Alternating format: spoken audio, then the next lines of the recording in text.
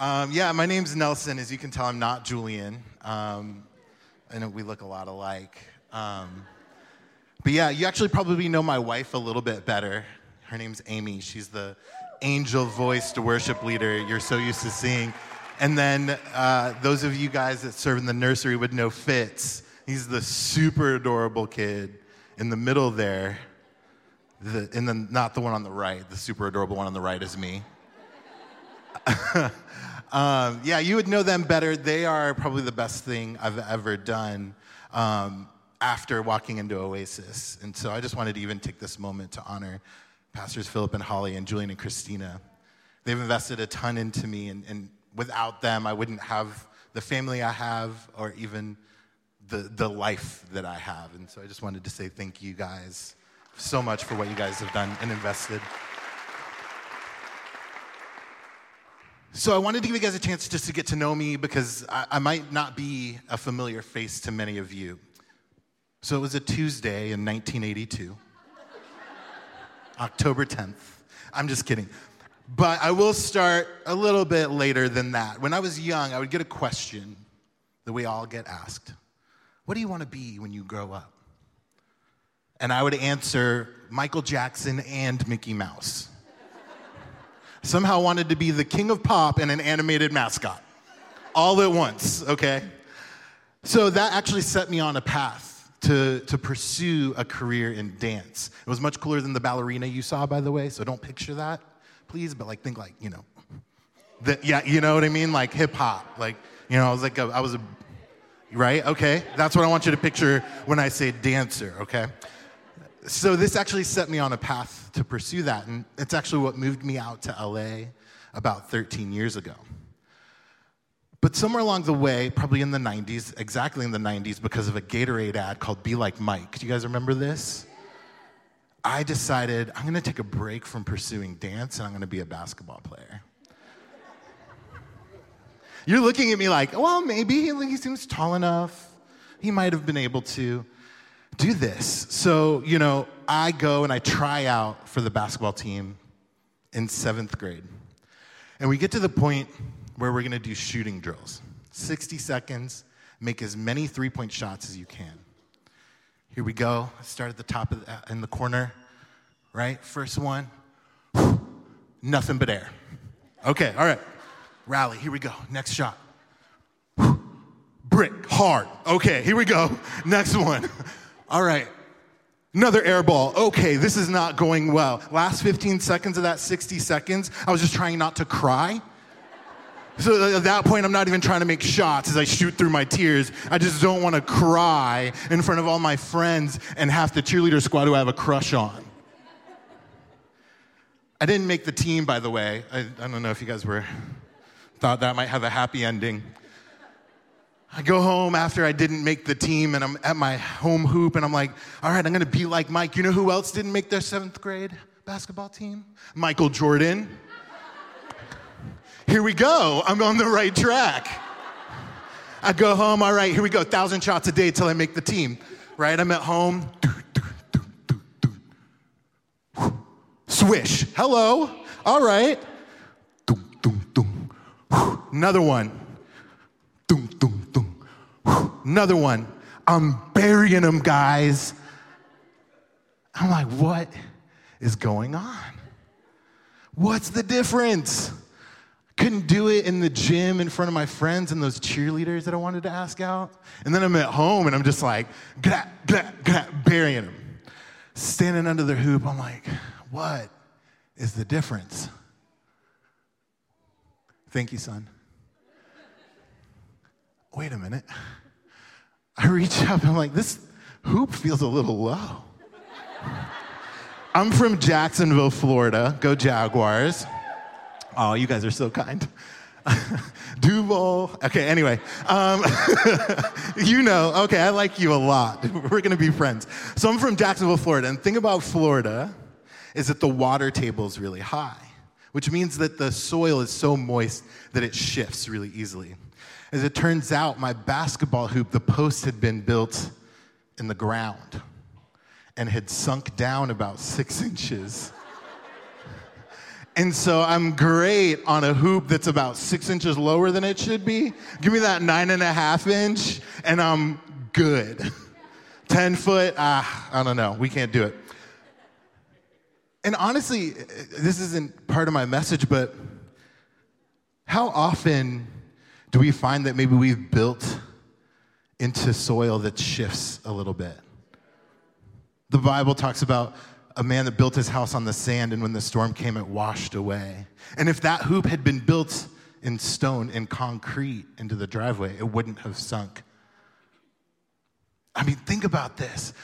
Our lives, we get the opportunity to build our life on the rock, Jesus. And no matter what, practice makes perfect. Yeah, right. Practice in Jesus, right? So then I can shoot that shot with my rock, and he's going to make everyone drop. Praise God. After I didn't make the basketball team, we kind of abandoned that. I went back to pursuing dance. Remember this, not this. Back to pursuing dance. And in high school, Justin Timberlake was kind of like my new thing. We have curly hair, a lot more in common than that, but that's like the primary thing. I actually, I joined a boy band. In one of those Florida boy bands, you know. And then something shifted. It was right around when Justin went solo. I was like, wait a minute, actually, kind of not into it anymore. I want to be like me. And don't we do that? I don't know, like for me, I have a little bit of pride, a little bit of ego, a lot of it sometimes, that actually made me reject someone whose life I could pattern after to maybe get something that I wanted. And then it's like you look for other role models, and you're like, actually, yeah, Julian Lowe, dude, he's fire. I could be just like him. And then what shifts me? What is it that makes me go, actually, no, I want to be an original. I want to be like me. What makes us wrestle with that? And that's a question that I constantly wrestle with. This message today is called The King's Copy. And I believe some of the answers we can find to a question like that are in Romans 12:2. Romans 12:2 says, don't copy the behavior and customs of this world, but let God transform you into a new person by changing the way you think.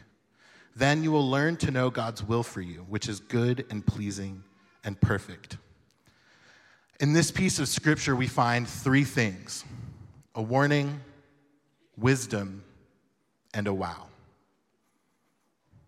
Have you guys ever been given a warning that you ignored? I've been hit by a car. It's okay to laugh. It was 10 years ago. I'm obviously okay. But that happened because somebody didn't heed a warning, a stop sign. And sometimes, if you've ever experienced this, sometimes we can miss a warning and actually end up creating some discomfort. And hopefully it's just discomfort and not actually injury. The warning here that Paul gives us is to not be conformed to the patterns of this world. And I wonder if the reason that we get that warning is because if we take this approach, we'd only be mirroring the outward expressions and missing the inner thing that's happening in those people's lives. Another version of that scripture says, do not be conformed to this world any longer with its superficial values and customs. I feel like he's cautioning us that if we copy what we see, we risk adopting a superficiality, a fakeness, that we risk having the appearance we desire without the inward substance to sustain it. Fitz has now started eating solid foods, and I was cutting up grapes for him. And I was looking at the grapes and thinking, man, I'm so glad they're seedless. Have you ever had a seeded grape that you didn't know was seeded? And you have to do that awkward, like, you're trying not to chip a tooth. You can't do that elegantly, by the way. Try it. If you figure out a way, don't bother adding me. I don't want to know. But I'm sitting there and I realized that if you look at a grape, you can't tell from the outside whether it's seeded or seedless. And we as Christians, we have this opportunity. We have God's living Spirit inside of us. We have the opportunity through his Spirit inside of us to bear fruit. You see, what's the difference between a fruit and a vegetable? Seeds. So tomatoes have seeds. They're not a vegetable, I'm sorry. And that you can at me about because I will fight you on it. I'm that guy, sorry. Tomato's a fruit because it has seeds. That's actually the differentiator there. And we, as Christians, we have this opportunity. Galatians 5:22 says, the fruit of the Spirit is love, joy, peace, patience, kindness, goodness, faithfulness, gentleness, and self-control. Against such things there is no law. God's Spirit inside of us, that seed, allows us to do something that produces that fruit. And that's the wisdom that Paul's pointing to. His advice to us is to let God transform you into a new person by changing the way you think. He's asking us to change the way we think, and the way I kind of process that is that he's inviting us to change what we focus on. He's inviting us to change what we focus on. See, conformity means that you can change and you match on the outside.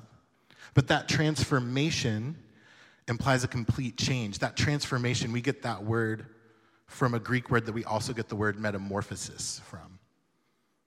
He's talking about a complete change that happens not from the outside, but from the inside out by God's Spirit alive in us. I haven't always made the best choices in life. When I moved out to LA in 2007, it was about 3 years before I actually walked into Oasis for the first time. Those 3 years, we'll call those my college years. I had a bunch of friends that I kind of got to know really quickly, 3 best friends, and we would party. Let me just put it that way. I'll spare you the gory details, but I wasn't heeding some warnings in that season of my life. And I actually experienced some consequences. And then I walked into Oasis for the first time in 2009. And I started a relationship with 3 guys that would actually change my life forever. I first walked into Oasis and I met David Lewis when I started serving in kids. And I even came to Oasis because of a guy named Jason Walker. And then I met Adam Graham. And these 3 guys became really influential in my life. And now, 2010, it was still a little sketchy. Saturday night, I'm in the club.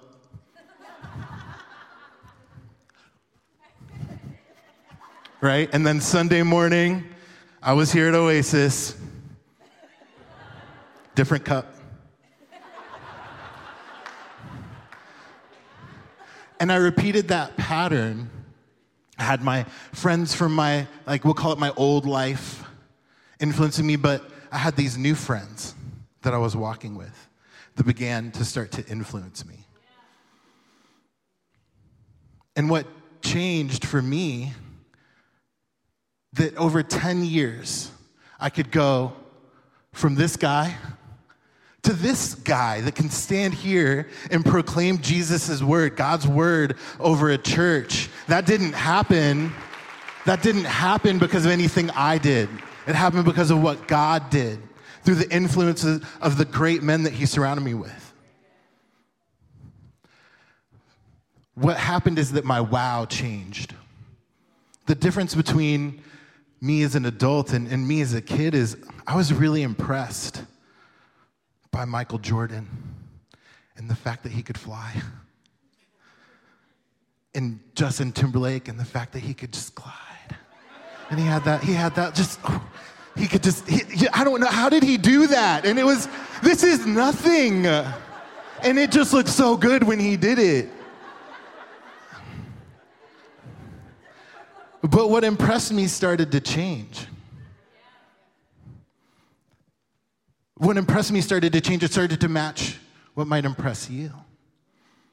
That actually I could tell a story about God changing my life over the course of 10 years, and we would celebrate what God did more than if I did a cool jump turn, right? Like, it changes. We allow our wow to evolve. Sometimes we think about God's will for us, and we think he might want to make us a little bit miserable.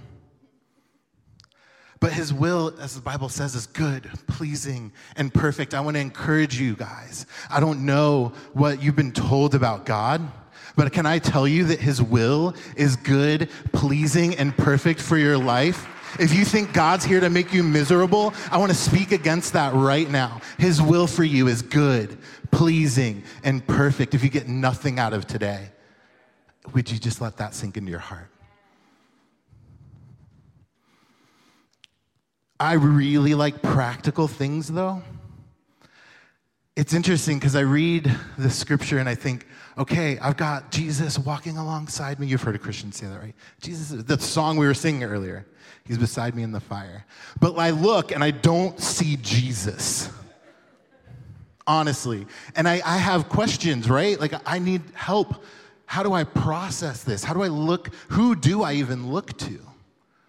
Right? I mean, Jesus, it's 2020. What am I supposed to do with TikTok? Should I download that and start an account and start doing my own little buys? Will I go viral? I don't know. Maybe. I thought maybe not, but now that I process it, TikTok, okay. Note to self, download TikTok. Guys, follow me on TikTok, coming soon. We don't really have a full Jesus to like walk with and look to pattern our lives after, to become a copy of. I looked into the scripture, and there's a couple different things that I feel like Paul points out. In Ephesians 5:1, he says, imitate God, therefore, in everything you do, because you are his dear children. Live a life filled with love, following the example of Christ. He loved us and offered himself as a sacrifice for us, a pleasing aroma to God. And he also says in 1 Corinthians 11:1, and you should imitate me. Now read the rest, just as I imitate Christ. We can't miss that, right? Sometimes we hear people say, do it like me. Not quite. Got to make sure we finish it just as he imitated Christ. Do what he did that was just like Jesus. And so I see two things here that matter: our relationship with Jesus and our relationship with others. Our relationship with Jesus and our relationship with others. My relationship with Jesus grows as I go to the Bible. I can look to this to find out what to do, to learn more about his character, his habits, how he behaved when he was like me, a man on earth. I can look to this to find out what to do. In Ephesians 5:1, when Paul says, imitate God, therefore, there's the therefore tells me there's a little bit more context. And so I go back to Ephesians 4:31 and 32. He says, get rid of all bitterness, rage, anger, harsh words, and slander, as well as all types of evil behavior. Instead, be kind to each other, tenderhearted or compassionate, forgiving one another, just as God through Christ has forgiven you. I've found a couple different lists of what to look for. But where do I look to?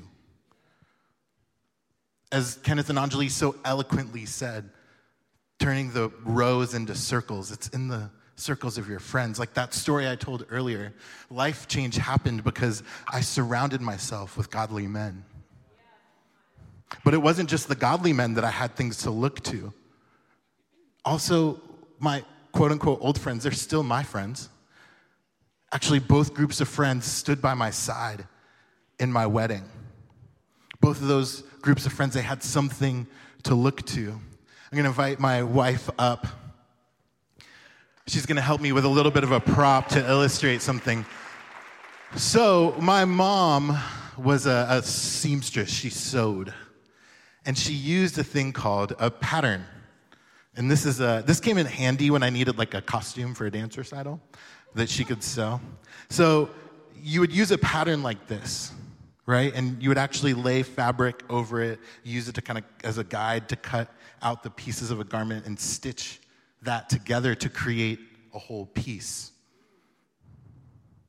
What I feel like Paul's inviting us to do is to surround ourselves with pieces we can pattern our life after. that who we would pattern after and partner with would allow him to do that transforming work in us. To use the caterpillar to butterfly, that cocoon where God would continue to form us is as us surrounded by people who are living like Jesus. None of us are all like Jesus, right? Jesus got it 100% right. We get it like parts right? So I can look to someone like Adam and I see, man, he's so faithful and steady. I can look to David and I see the love for the Lord. My friend Jason, who worships with a full heart. Honestly, it weirded me out sometimes. But those are my Christian friends. Then I could look to EJ. He's one of the most generous people I knew. Blake, so much character, so much integrity. Adrian, so much kindness and thoughtfulness. And as I take those pieces and allow God to form them in me, in partnership with the Holy Spirit. See, it's not something we do alone. It's our relationship with God and Jesus that activates his power within us. And then it's the work of surrounding ourselves with godly examples, finding that what we focus on, that God then begins to cultivate us. Thank you, babe. I want to encourage everyone, think about what would be possible in our church. None of us get it 100% right. I'm first to admit my flaws. But think about this. If we could commit to surrounding ourselves with examples, don't we often look to like what irritates us about people? Sometimes, like, ooh, I don't know. You do it. You did it with me earlier. He talks about dancing a lot. But what if we trained our eyes to not focus on what annoys us about people, but to find just a little bit of Jesus in them? What could happen if we then surround ourselves with that kind of cocoon? What could God form in us? What could we do in Oasis? What could we do in LA? What could we do for the kingdom of God? It starts with a relationship.